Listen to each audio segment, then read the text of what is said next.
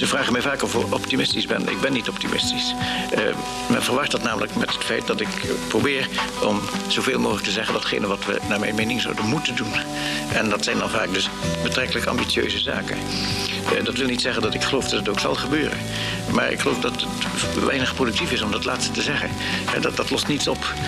Terwijl misschien, als je beklemtoont wat moet gebeuren, dat je dan helpt om een oplossing tot stand te brengen.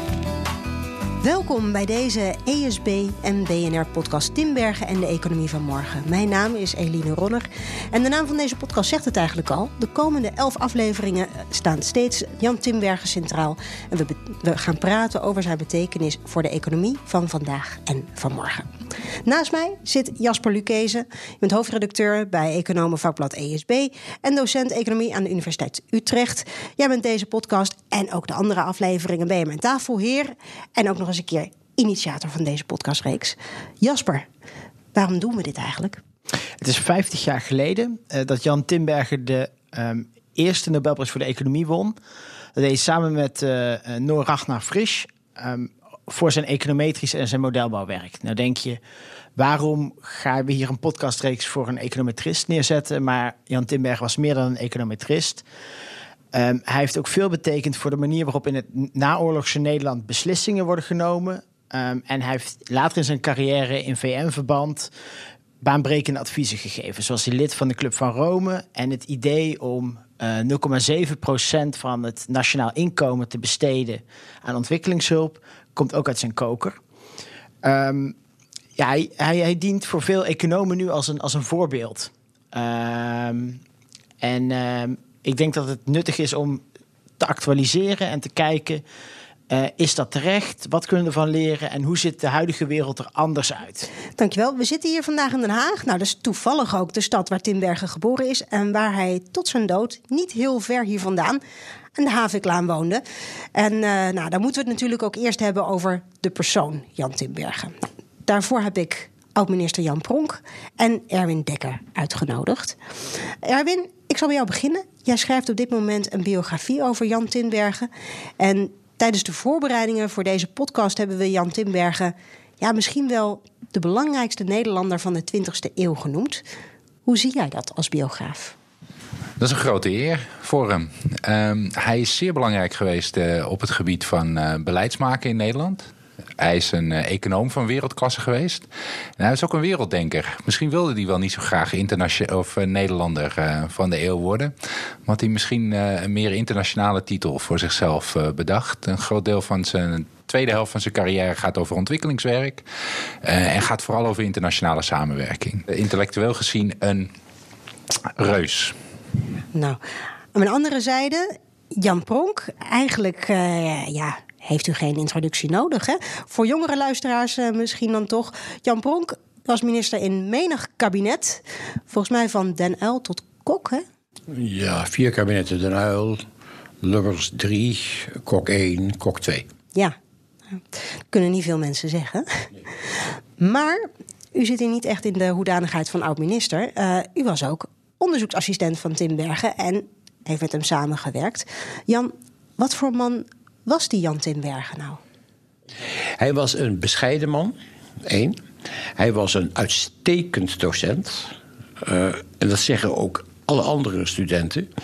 Hij kon het zo helder uitleggen dat je niet doorhad hoe moeilijk het was. Dat begreep je eigenlijk pas als je er weer voor ging leren, studeren, voor tentamens. Maar hij had het allemaal al uitgelegd.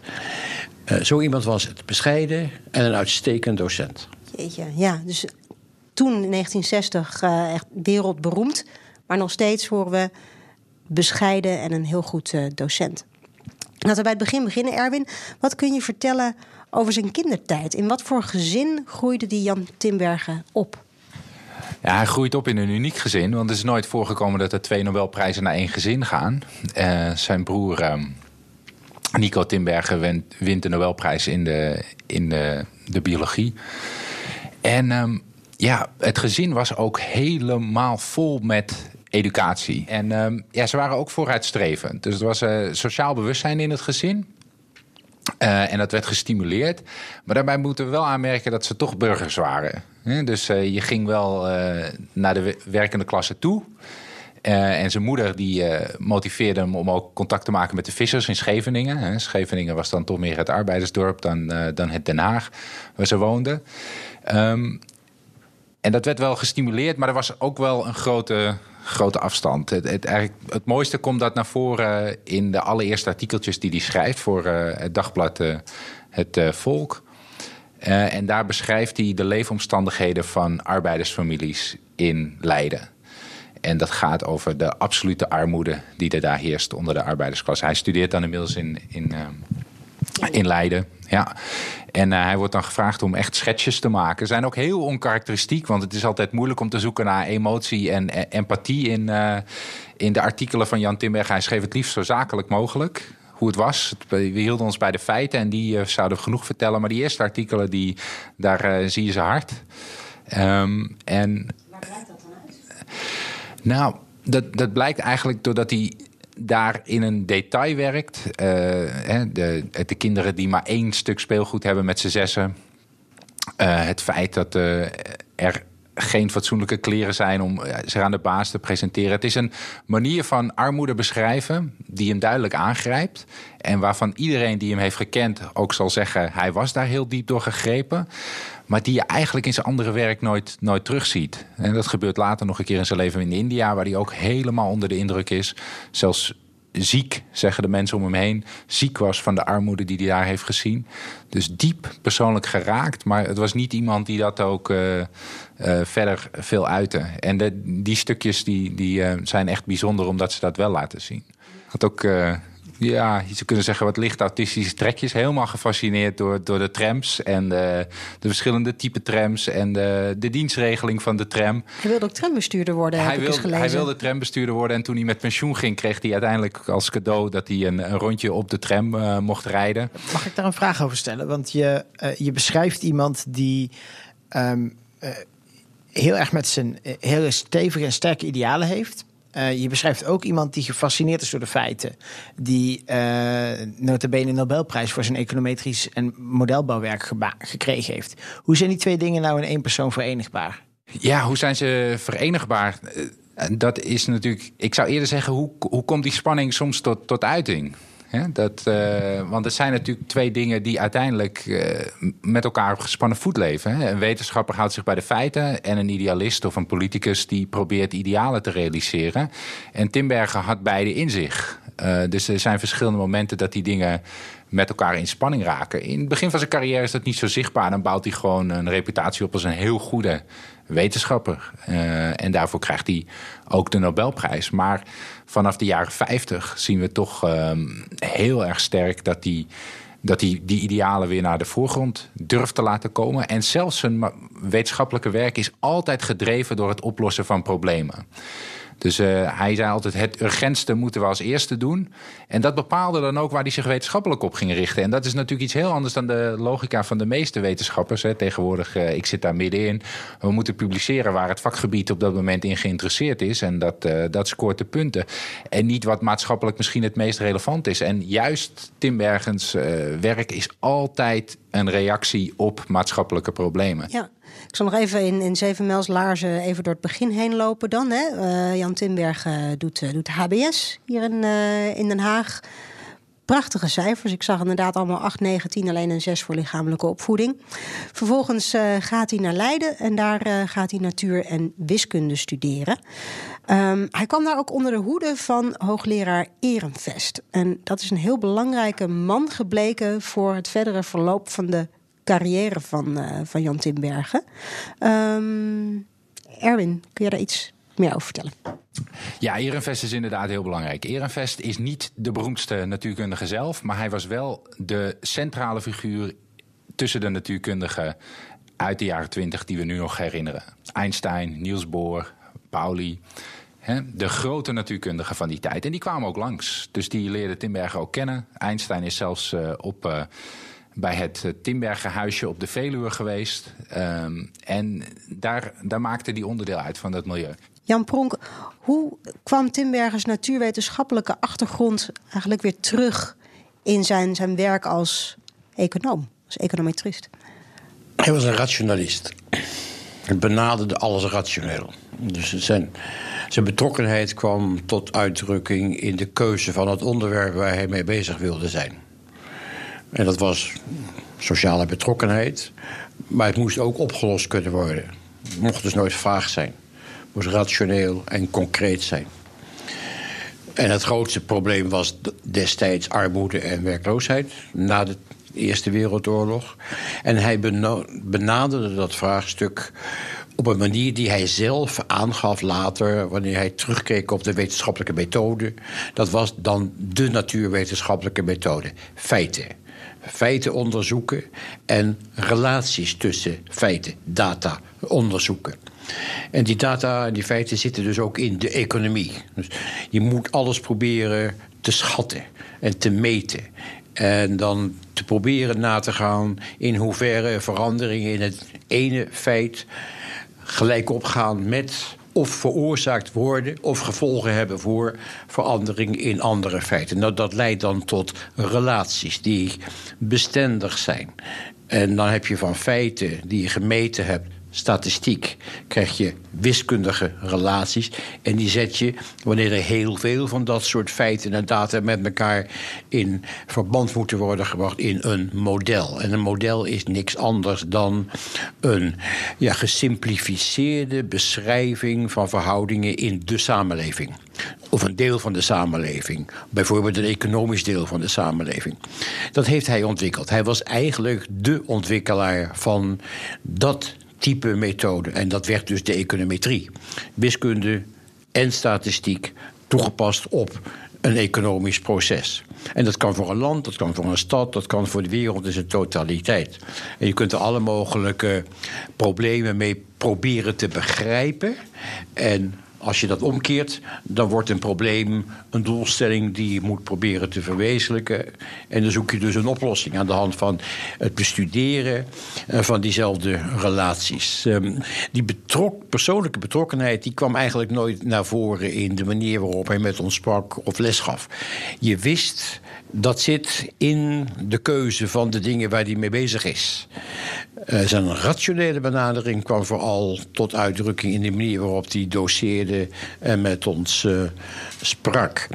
En ja, dat werd dus op een gegeven moment het spreken over de grote problemen in de wereld. En niet alleen maar meer in het Westen. Maar vanaf die tijd heb ik hem meegemaakt. Maar het waren in wezen toch dezelfde methoden die hij zelf had ontwikkeld al in de jaren 30, die toegepast werden op een groter geheel. Ja, dus dat hij zo ontzettend maatschappelijk geëngageerd was, dat merkte hij eigenlijk vooral in zijn werk aan de onderwerpen die hij aanpakte. Ja, niet aan zijn niet aan de manier waarop hij erover sprak. En als je vlakbij hem stond, dan ging je heel erg in hem verdiepen, want hij was echt een leermeester. Ik beschouw hem als een van mijn 2 leermeesters in mijn leven. En dan wil je meer weer van hem weten en dan stel je vragen en dan krijg je dus meer te horen. Maar hij liep daar niet mee te koop. Het ging hem om een oplossen van een probleem op een zo goed mogelijke manier. En hij probeerde die problemen ook iedere keer weer in een andere context te plaatsen. Want de wereld veranderde. Hij bleef niet staan. Een van de prachtige dingen die ik van hem geleerd heb is, je moet doorgaan met studeren. En je moet steeds breder gaan denken. Want er hangt veel meer mee samen dan datgene waar we op het ogenblik mee bezig zijn. Dus hij was ook een van de eerste in Rotterdam, zeker aan de universiteit, die ook sprak over klimaat. En ook relaties probeerde te leggen tussen economie en oorlog. Nou, dat was Keynes natuurlijk ook al geweest, maar dat was een ander type oorlog en strijd dan we natuurlijk zijn gaan maken tussen Noord en Zuid later. Hij leerde je dus ook een steeds bredere blik te krijgen. Mag ik vragen met kritische reflectie, wat leerde die nou niet? Er zijn altijd dingen die je dan niet leert als je iets op een bepaalde manier wel leert. Wel, hij ontwierp modellen als een basis voor beleid. Dus voor politiek. Maar wat hij je niet leerde was hoe je dan zo'n beleid dat is voorgesteld tot uitvoering brengt. En dat werd al in de jaren 60 in het kader van het ontwikkelingsdenken de kloof tussen planning en implementatie. Hij hield zich niet met de implementatie bezig van de planning. En daar had je dus mensen uit een andere discipline voor nodig. Voor ons althans. En dat waren culturele antropologen en niet-westers sociologen. Nou, die discussie wilde hij wel aangaan, maar daar had hij een wat minder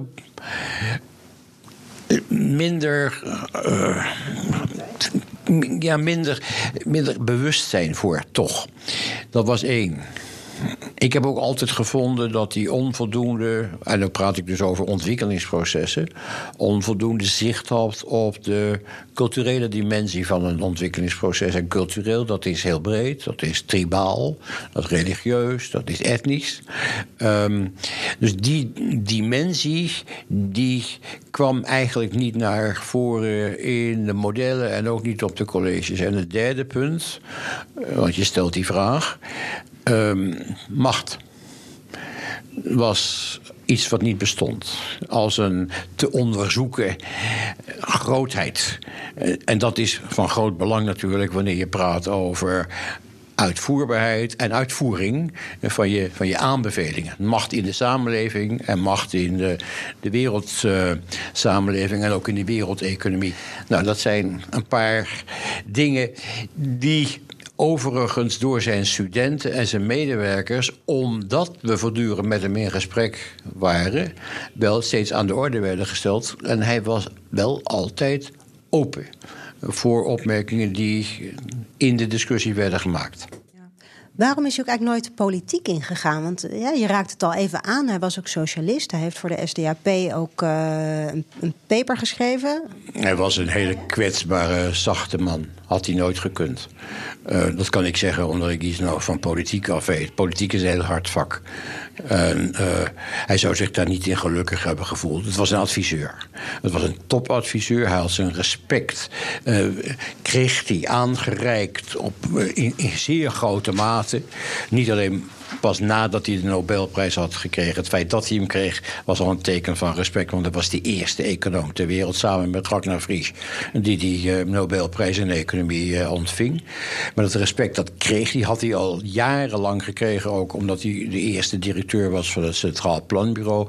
Dat was op zichzelf een teken van respect. Want hij was de grote denker over korte termijn economische processen en conjunctuur. En dat was toen het grote vraagstuk.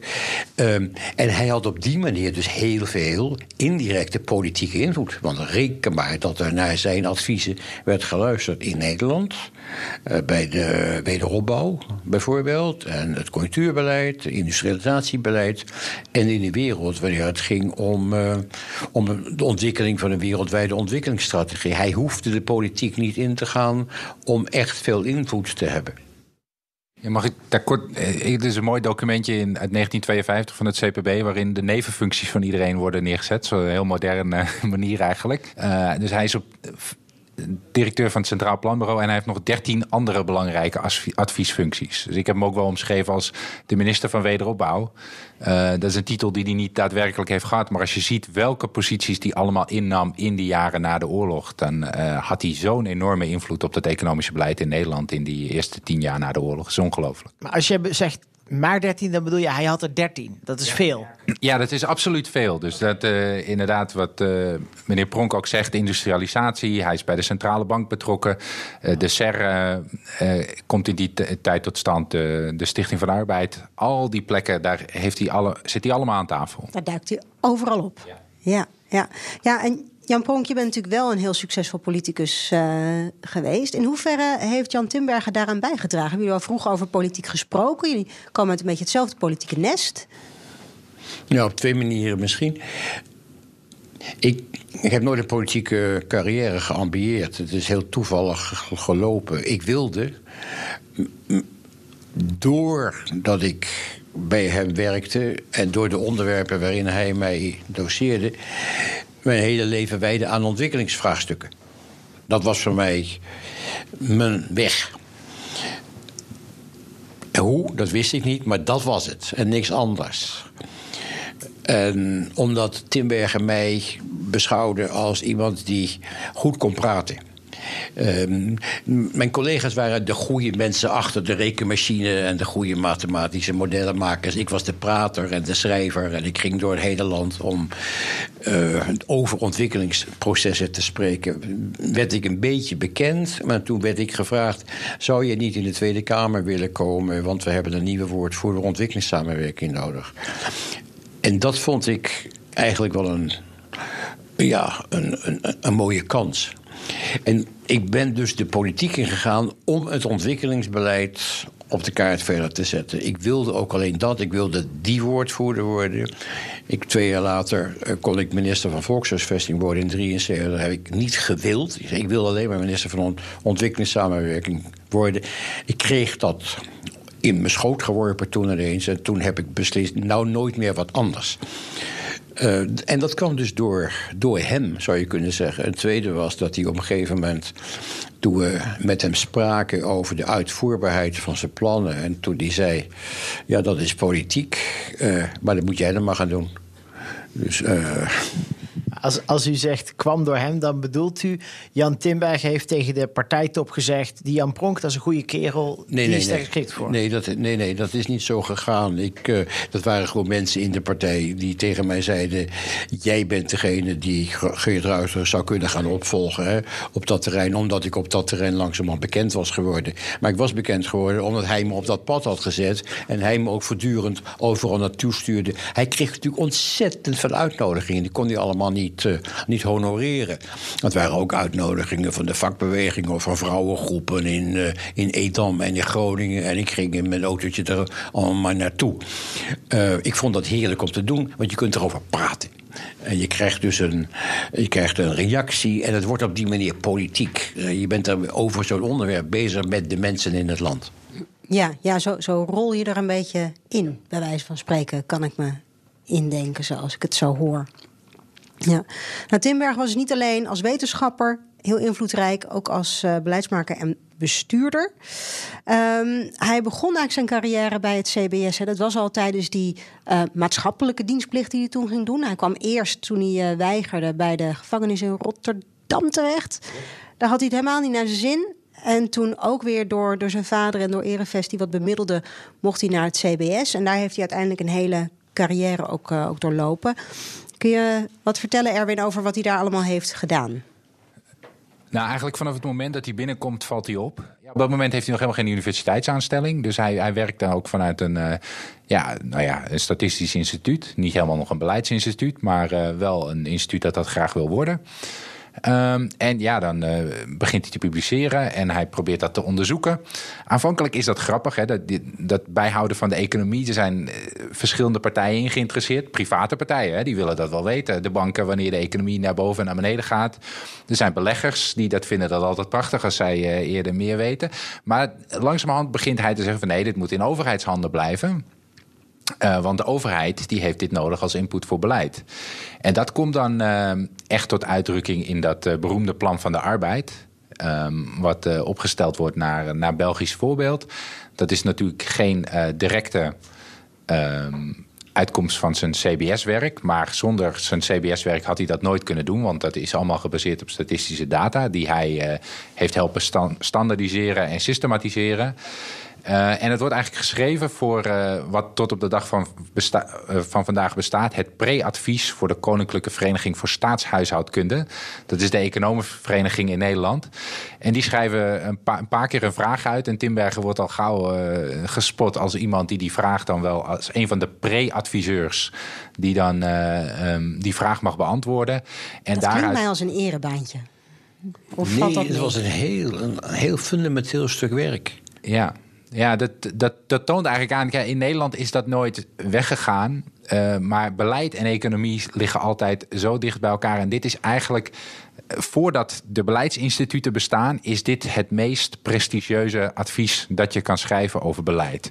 En dat stelt echt een soort van fundamentele vragen als heeft de New Deal van Roosevelt in Amerika succes gehad? Wat kunnen wij doen in termen van publieke werken om dat op te lossen. En andere waar hij op antwoordt gaat over de landbouwcrisis van die tijd. Nou ja, de landbouwcrisis was in Nederland natuurlijk heel erg groot. De grote steun voor de fascistische beweging kwam ook van het platteland in Nederland. Dus dat zijn heel prestigieuze adviezen, maar nog niet geïnstitutionaliseerd op de manier die daarna tot stand komt. Zijn grote bijdrage is dus ook dat hij die expertise heeft die een plek weten te geven in het Nederlands beleidslandschap. Hè. Hij is dus geestelijk vader van het Centraal Planbureau en ook de eerste directeur. Maar hij is ook bezig bij de oprichting van de SER. Dan is bij de SER zijn de consumenten als partij niet vertegenwoordigd. Dus dan zegt hij, we moeten een consumentenbond hebben. En zo is hij constant bezig met nadenken over wat voor instituten hebben we nodig, waar we expertise neer kunnen zetten en die een soort blijvende input voor goed beleid kunnen geven. En afhankelijk denkt hij nog dat het bij het CBS in een conjunctuurafdeling plaats kan hebben, maar dat wordt dan uiteindelijk het Centraal Planbureau na de Tweede Wereldoorlog. Maar ook internationaal is dat elke keer zijn poging. Hij richt een vergelijkbaar planningsinstituut op in Turkije, maar ook bij de VN wil hij al dit soort raden. Hij wil eigenlijk een soort wereldwijde sociaal-economische raad. En hij wil een wereldplanbureau. Dus dat is de manier waarop hij denkt. Dus ja, meneer Pronk zegt net heel mooi dat hij er een beetje ingerold is in de politiek. Maar omdat Tinbergen en zijn studenten allemaal op dat raakvlak zitten, is het inderdaad zo. Het kwartje kan een beetje meer de academische kant oprollen. Het kwartje kan een beetje meer de politieke kant oprollen. Maar Tinbergen is altijd op dat raakvlak bezig. En dus niet zozeer vanuit universiteiten. Hij is wel hoogleraar. Maar hij werkt eigenlijk het meeste vanuit instituten. Ja, dus eigenlijk had hij al waarschijnlijk misschien wel ideeën over dat het CPB al in de steiger staan. Maar helaas, daar kwam die Tweede Wereldoorlog als een vervelend intermezzo tussendoor. Toen zat hij nog bij het CBS.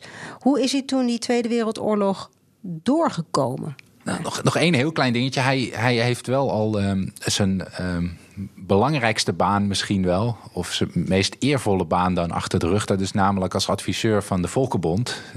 Voorloper van de VN, hè? Ja, voorloper van de VN. Beschouwen. Ja. Midden jaren 30 wel een lastige organisatie. De Volkenbond staat er dan niet al te best op. Hè. De internationale spanningen lopen al op. En de Volkenbond kan eigenlijk niet zoveel uitrichten. Maar wat ze dan interessant genoeg doen, is zich gaan richten op expertise. Dus ze gaan data verzamelen. Ze doen eigenlijk het werk wat na de oorlog door het OECD wordt voorgezet. Namelijk internationale statistische reeksen opzetten. En dan vragen ze dus weer Tinbergen, want die weet iets over relaties. En die weet hoe je met al die data een model kan bouwen. En die vraag wordt hem dan daar ook gesteld. Maar goed, je vroeg over de oorlog, dus laten we daarna teruggaan. Hij blijft in Nederland tijdens de oorlog en hij blijft bij het CBS werken. Wat daar precies gebeurd is volgens mij tot op de dag van vandaag een beetje een mysterie. Voor mijn biografie ben ik wel gestuit op een brief die hij schrijft aan zijn student Koopmans, waarmee hij ook gewerkt heeft. Charling Koopmans, bij de Volkenbond. En die, ook een Nobelprijswinnaar trouwens. Klopt. En aan die Koopmans vertelt hij dat hij in het begin van de oorlog een zeer moeilijke keuze heeft. Want hij kent de mensen bij het Duitse Business Cycle Instituut. Wij hadden dan geen echt Business Cycle Instituut, maar een statistisch bureau. Die kent hij heel erg goed. En wat de Duitsers in veel landen hebben gewild, is die statistische instituten nazificeren of nationaliseren, hoe je het maar noemt. Maar in ieder geval, die mochten hun autonomie niet behouden. Dat kun je je wel voorstellen. Een oorlogvoerend land wil wel weten wat voor productiecapaciteit er in een land is. Economische statistiek is belangrijk genoeg als input voor oorlogsvoering. Zeker in een moderne oorlog als de Tweede Wereldoorlog. En Tinbergen gaat dan onderhandelen. Althans, dat beschrijft hij in die brief. En hij slaagt er dan eigenlijk in om een redelijke onafhankelijkheid te behouden van het Duitse instituut. Dus ze blijven relatief onafhankelijk. Dat neemt niet weg dat ze allerlei opdrachten moeten doen die wel degelijk direct opgegeven wordt door de Duitsers. Een van de onderzoeken waar die ongetwijfeld het meeste moeite mee moet hebben gehad, is het onderzoeken naar de productiecapaciteit van Indonesië. Tinbergen was op dat moment al fervent anti-kolonialist. En nu moest ook de oorlogscapaciteit van Indonesië in kaart worden gebracht. Want dat zou dan termijn ook Duits bezit zijn. In 1943 begint hij ook werk te doen wat we zeker verzetswerk zouden moeten noemen. Er is bijvoorbeeld uit die tijd een eerste memorandum voor de oprichting van het CPB. Hij blijft werken, wat uniek is. Veel van zijn vrienden komen in een beroemd kasteel terecht, waar eigenlijk de naoorlogse economische orde, de naam ontgaat me nu even, maar waar veel sociaal-democratische leiders ook samen vast worden gezet. Sint-Michielsgestel. Sint-Michielsgestel, dankjewel Jasper. En hij zit daar niet, maar hij is wel in contact met die mensen. Later werkt hij ook nog voor de verzetskrant Het Parool als adviseur. Dus het is een heel gemengde periode. En helemaal aan het eind van de oorlog zit hij ook nog een tijdje daadwerkelijk ondergedoken. Dat komt ook omdat het CBS steeds meer onder druk komt te staan. Er worden gegevens gelekt. Er worden ook enkele CBS'ers geëxecuteerd. En dat laatste jaar zijn er ook veel bombardementen hier rondom Den Haag. Het CBS moet een paar keer van plek wisselen. En de situatie wordt een stuk meer hachelijk. Hoe die er doorheen komt is eigenlijk ook nog op een andere manier gek. Omdat de Duitsers hebben besloten dat in een fascistische economie er geen conjunctuurgolf meer is. Ja. Besloten. Oké. Besloten. De economie zal niet langer op en neer gaan, maar alleen nog maar opwaarts. En dat betekent dat zijn hele onderzoekslijn eigenlijk niet doorgezet kan worden. En dus moet hij zich gaan richten op andere dingen. En een van de dingen die hij dan even tussen neus en lippen door doet, is een beroemd groeimodel opstellen. Het komt uit in een Duits tijdschrift waar hij later nog wel een beetje voor bekritiseerd is dat hij dat ergens anders had moeten publiceren. Maar ik hoop dat net ook wel een beetje is gebleken wat voor lastig parket hij zat. En dat groeimodel is eigenlijk bijna identiek aan een heel beroemd groeimodel in de economie, het Solow-groeimodel. Hij krijgt hier weinig credits voor, maar in de historiografie is wel bekend dat Tinbergen dat eigenlijk dan al neerzet. Maar hij moet zich dus eigenlijk richten op andere thema's. En dat is eigenlijk wel voor het nadenken over ontwikkelingsprocessen wel heel erg interessant, want hij begint dan voor het eerst zich echt te richten op lange termijn economische groei en economische ontwikkeling. En dat zijn thema's die later in zijn werk heel erg belangrijk worden, maar die dan eigenlijk noodgedwongen moet gaan onderzoeken. Omdat zo'n andere onderzoekslijn is niet langer meer politiek toegestaan.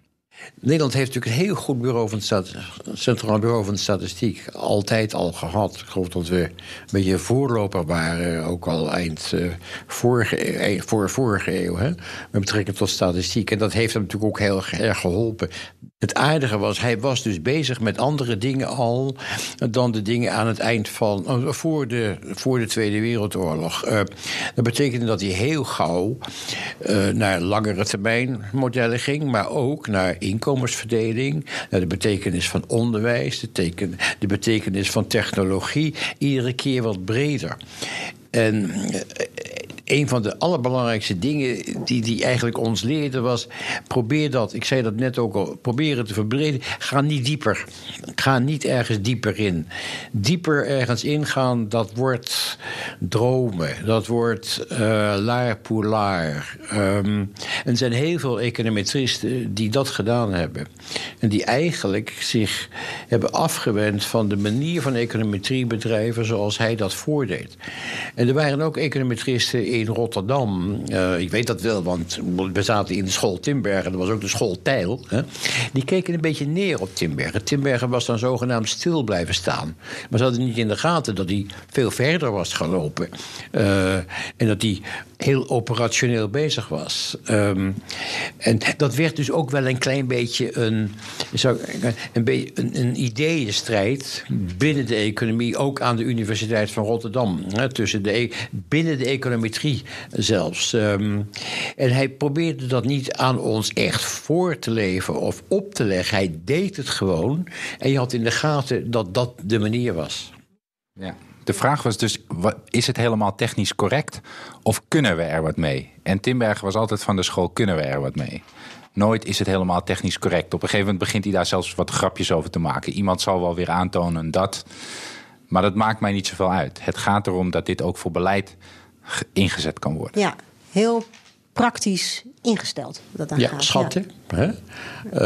En als je het niet kan meten, dan ga je het ordenen. En dan ga je het rangschikken. Dat soort methoden. En dat helpt natuurlijk ook erg in het beleid. Hij maakt daar eigenlijk een hele mooie sprong in. Omdat hij zegt, kijk, de grote onzekerheid zit in een onstabiele economie. En mijn grote doel is om van die economie een stabiel systeem te maken. En al die mensen die dus graag de economie willen voorspellen, die denken eigenlijk op een verkeerde manier na. Want die proberen een relatief onstabiel systeem te gaan voorspellen. Hij zegt, ja, dat kan niet. Voorspellen is ook in zijn hele leven, dus eigenlijk zegt hij van dat moet nooit het doel worden van de econometrie. Maar de econometrie moet ons op een pad zetten naar een stabiele economie. De doelen moeten ons helder voor ogen staan en daar moeten we dan naartoe werken. En dat is een heel andere manier dan als je denkt, ik wil de fundamentele structuren in de economie vatten en op basis daarvan voorspellen wat er in de toekomst gebeurt. Tinbergen zat daar helemaal niet op. Hij zei, we gaan die economie sturen naar een optimaal punt, of in ieder geval een punt dat we graag zouden willen bereiken. Dat is schrikken voor moderne macro-economen? De woorden sturen, en dat is voor een moderne macro-econoom het schrikken. Dat is even een terzijde wellicht. Dat klopt dat het voor een bepaalde school schrikken is, maar ik denk dat ze eigenlijk niet doorhebben hoe diep ze allemaal Tinbergiaans zijn geworden. Dat heeft ook met Keynes te maken, hoor. Maar het idee dat de economie uiteindelijk maakbaar is, dat we uiteindelijk met beleid de economie kunnen vormgeven, dat is inmiddels zo diep in de vezels verankerd dat zelfs de mensen die kritisch zijn over bepaalde vormen van beleid uiteindelijk die visie grotendeels delen. Ja, ik kijk er anders tegenaan, maar het komt omdat ik econoom ben zelf. Ik geloof dat de economen zich volledig hebben afgewend van ieder idee van planning en sturing. Komt misschien nu een klein beetje terug, maar centrale leiding, centrale sturing, planning, dat werd taboe. In de jaren 70 ging dat nog, maar daarna was het echt taboe vanaf 1980. En toen was het markt. En Tinbergen was geen markteconoom. De uitkomsten van de markt, die zou je misschien kunnen gaan voorspellen. Daar was hij dus terecht, zoals je het net schetst, bepaald niet zo erg in geïnteresseerd. Het is toch instabiel. Je gaat die instabiliteit proberen te verminderen. En dat is dus een anti-conjunctuurbeleid. En dat was zijn. Dus hij maakte van een mogelijke uitkomst een doelstelling. Dus hij koos een doelstelling uit al die mogelijke uitkomsten. En dan kan je hetzelfde model gebruiken door het gewoon om te keren. En dat is dus planning. Nou kan je plannen op korte en op langere termijn. Je kunt zeggen, ik wil graag over 2 jaar de werkgelegenheid zoveel procenten hoger hebben. Of de groei wat hoger. Of de inflatie wat minder. Dat is het korte termijn planning. Dat was het Centraal Planbureau. Je kunt ook gaan praten over de langere termijn planning. En daar werd hij nu steeds meer in geïnteresseerd. Want dan hoef je geen rekening te houden met al die feiten die je niet kunt veranderen. Hè? Op korte termijn kun je weinig feiten echt veranderen. Op de langere termijn wel. En dan ga je bezighouden met de structuur van de economie. Maar dan ga je ook spreken over onderwijs. Want hij leerde ons, en dat spreekt natuurlijk helemaal vanzelfsprekend, als je veel meer studenten krijgt over 14 jaar, dan gaan ze naar de middelbare school, dan moet je nu al beginnen met onderwijzers op het basisonderwijs en dergelijke. Dus onderwijsbeleid is een langere termijn beleid. Je hebt een langere termijn doelstelling, die ga je kwantificeren. Je gaat nu al ook weer kwantitatief beleid voeren. Dat is maakbaar. En dat heeft niets met de markt te maken. Dus kom je bij de publieke sector terecht. Want hij was vanuit dat denken, was hij natuurlijk een zeer sterk voorstander van overheidsbeleid en een grote publieke sector. Publieke invloed op belastingen, op inkomensverdeling, op onderwijs, ook op technologie. En dat is vanaf 1980, vind ik, in het Westen volledig verloren gegaan. Komt het nu een beetje terug? Een heel klein beetje. Mag ik even een Indianenverhaal testen wat ik wel eens gehoord heb? Dat gaat over de naamgeving van het Centraal Planbureau. Het idee gaat dat wat ik vaker gehoord heb in de tijd dat ik daar werkte, en ik weet niet zeker of dat klopt, is dat Tinbergen in de jaren eind van de oorlog inderdaad het plan schreef voor het Centraal Planbureau, daar bij de minister van Financiën aankwam, na het naoorlogse kabinet, en zegt we gaan dit doen. Die had dat al toegezegd en die had ook al genoemd omdat het Centraal Planbureau te noemen en die een verregaandere planfunctie te geven binnen de Nederlandse economie.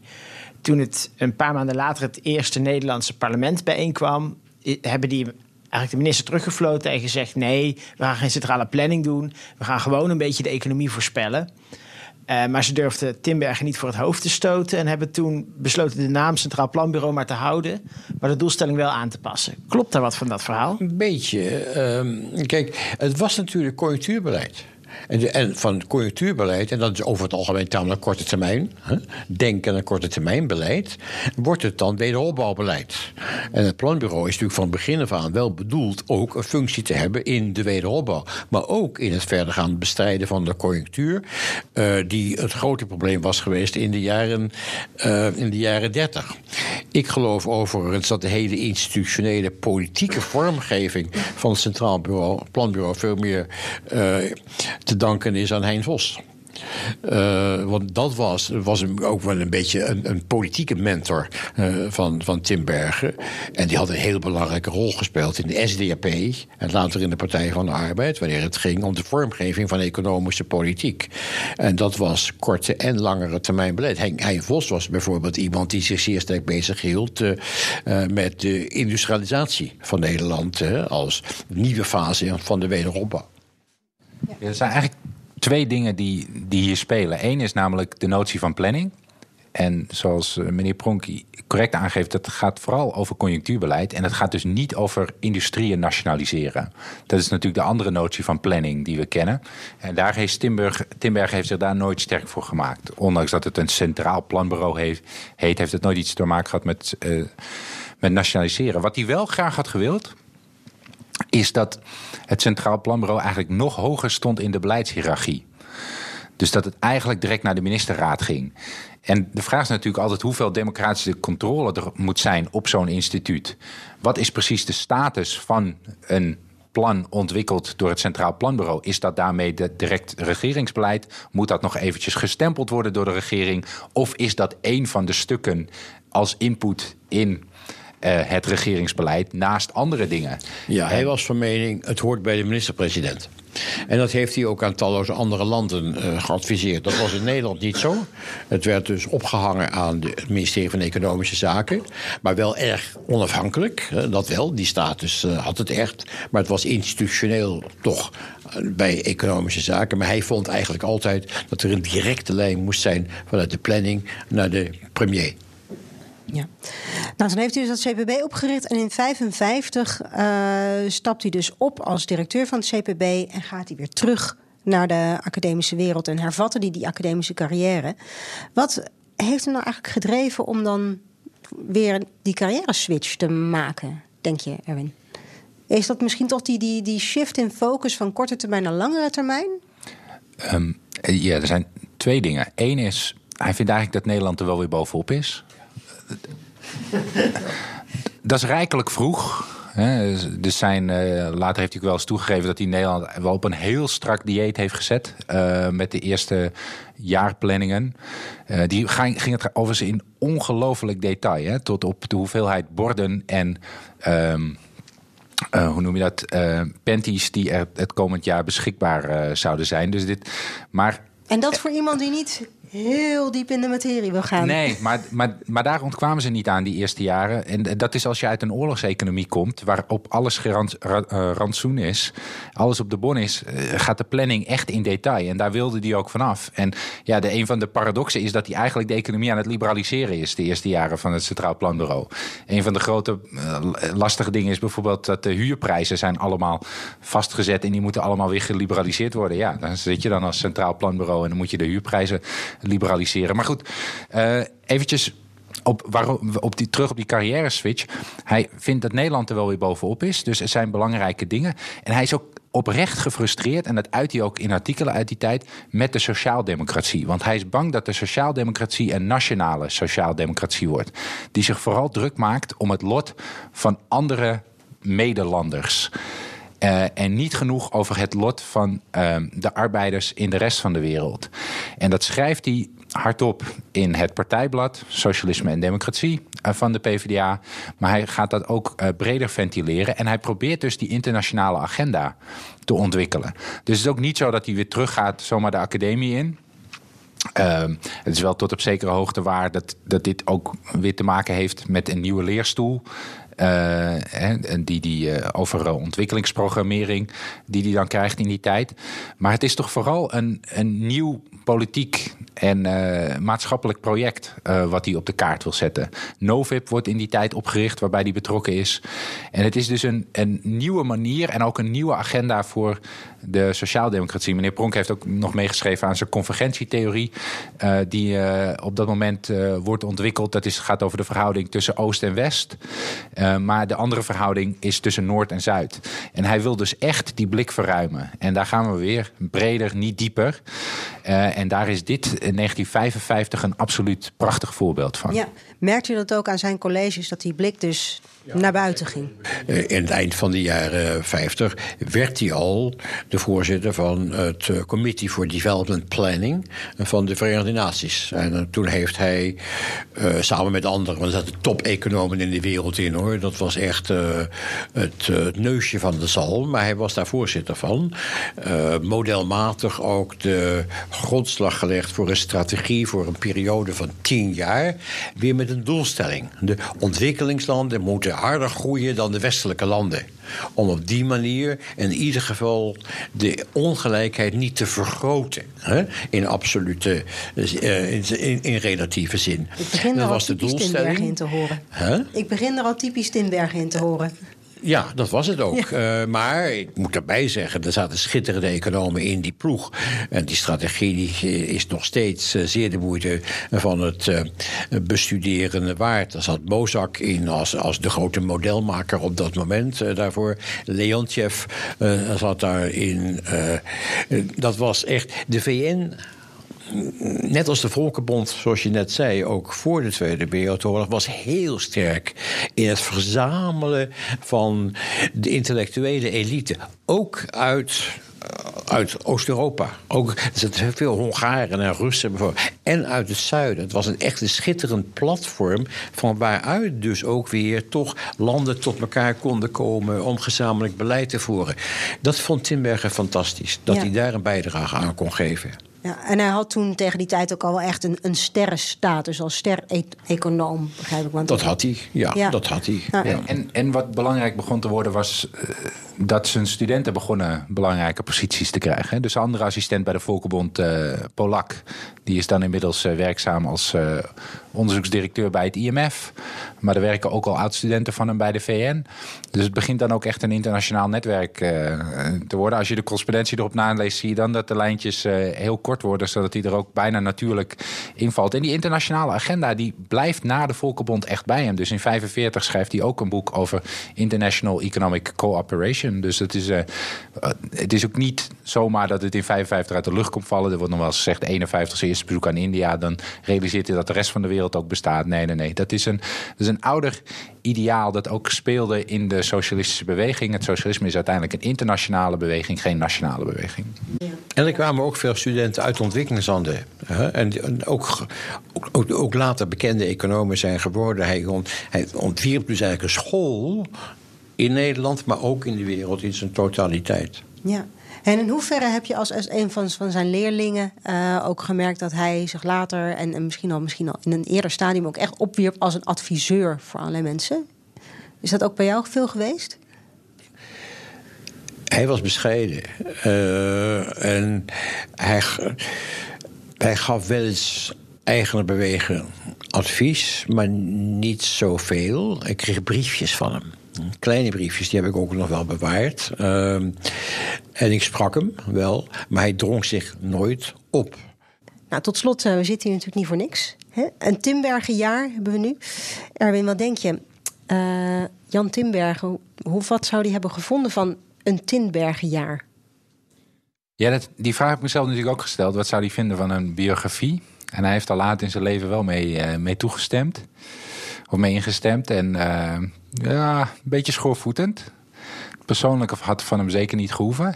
En één andere reden waarom hij eigenlijk het niet wil. Hij keek altijd vooruit. We raakten daar al een beetje aan in het gesprek. Het ging niet om de diagnose, het ging om de oplossing. Dan wordt hij door andere economen ook wel eens flink door bekritiseerd. Dus als je aan ontwikkelingseconomie, dan kun je natuurlijk helemaal nadenken over de effecten van de kolonisatie en van de landhervormingen en die er allemaal geweest zijn. En we zijn nu nog bezig in de Verenigde Staten met het slavernijverleden. Hè. Dat is allemaal diagnose. En hij zou vooruit hebben willen kijken. Wat kunnen we nu doen om de wereld beter te maken? Dus dat zal dan denk ik ook de opdracht zijn van een Tinbergenjaar, als we het in zijn geest moeten doen. Ik ben historicus, dus ik ben niet altijd zo geïnteresseerd in de toekomst. Ook wel in het verleden. Dus ik denk dat het Tinbergenjaar ook aangegrepen moet worden om te kijken. Het is altijd een moment om te kijken welke afslagen je hebt genomen. Meneer Pronk heeft net al gezegd, de economie heeft ook wel afslagen genomen waar Tinbergen niks in zou zien. En dus een deel van de waarde ligt ook wel daarin. Missen we iets wat kan hij ons geweten zijn voor de dag van nu? En vooral dat breder, niet dieper. Dat lijkt me een heel simpele les die de meeste economen direct mee kunnen nemen. Want we zijn eigenlijk alleen maar meer gaan specialiseren. En mensen die proberen naburige vakgebieden en grote thema's als bevolkingsgroei, klimaat en dergelijke allemaal te willen integreren. En dan ook nog conflict en vrede. Allemaal in een model. Dat is uniek en dat zien we nauwelijks meer. Dus ik zou zeggen, wij moeten zijn spirit een beetje levendig houden. Maar laten we niet te veel alleen maar aan de toekomst denken. Laten we ook kijken hoe hij ons geweten kan zijn voor de dag van nu. Nou, dat vind ik wel een hele mooie afsluiting. Kijken hoe Tinbergen ons geweten kan zijn van de dag van nu. Ja, en dat was het dan, hè? De eerste aflevering in de reeks Tinbergen en de economie van morgen. Bedankt, Jan, Erwin en natuurlijk Jasper voor het interessante gesprek. We hebben nog veel meer leuke opnames op de planning staan. Die gaan over wetenschap, beleid, economische modelbouw, ontwikkelingssamenwerking, internationale handel. Kortom, de erfenis van Tinbergen. En hoe actueel is hij vandaag de dag? Stay tuned. Je vindt deze app op bnr.nl en natuurlijk in je favoriete podcast-app.